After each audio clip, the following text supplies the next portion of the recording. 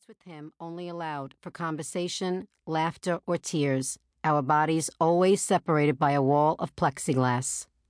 Now here he was, so close, but still in a prison, still beyond my reach.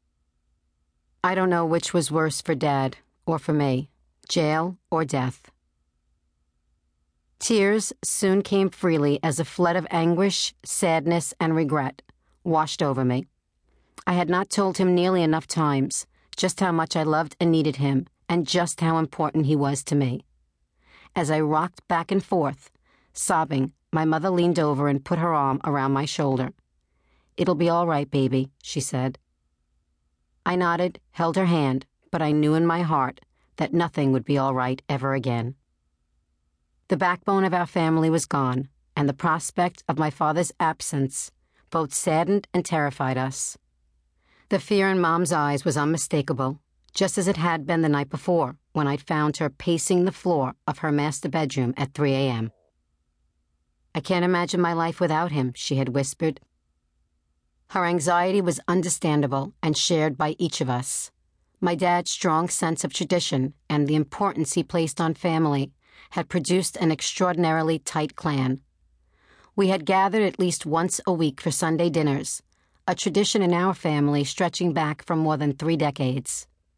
It was Dad's favorite day of the week, a few hours when he wasn't troubled by business or legal matters, when his children and grandchildren surrounded him, eating and smiling for hours on end. I knew we would never again come together as a complete family, that the tradition had come to an end. It just exacerbated the grief I felt. "Don't get too caught up in your own lives to remember the importance of being together," Dad said shortly before passing in the last letter I'd received from him. I gazed at the casket, memories of decades of Gotti family tradition filling my head and my heart. "We'll try, Dad." Once family and close friends were seated, an additional crowd of mourners was granted access and permitted to stand in the back of the chapel. The room was filled to capacity. Hundreds of mourners were left outside. The chapel fell silent as the priest bowed his head and began to speak. "Our Father, who art in heaven." His voice resonated in the chapel, and yet his words barely registered. I was so lost in thought. Outside, a thunderstorm had moved in. With the shift in weather came flashes of lightning, crackling thunder, and then rain, pounding against the chapel windows. Although the room was full of people, I suddenly felt alone. I wanted to scream. I wanted the ceremony to stop.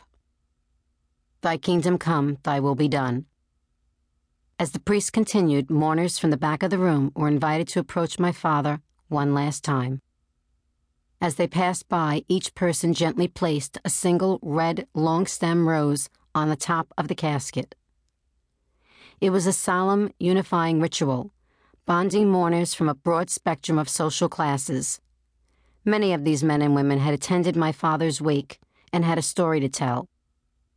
The elderly homeless lady from Ozone Park, Queens, who between sobs had told me of Dad's generosity, how he had regularly given her money for over 20 years.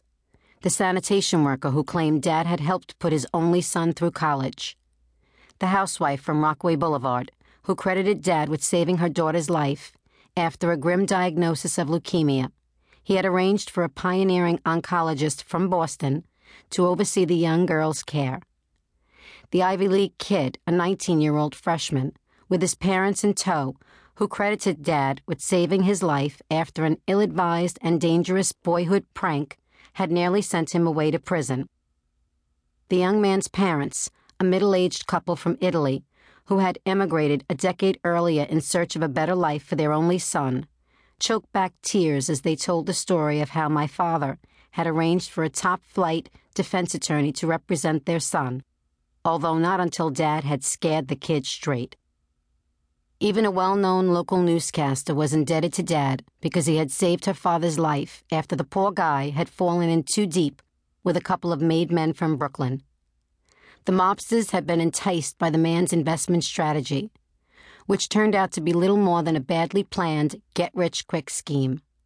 When the venture inevitably failed, the Brooklyn investors demanded much more than their money back.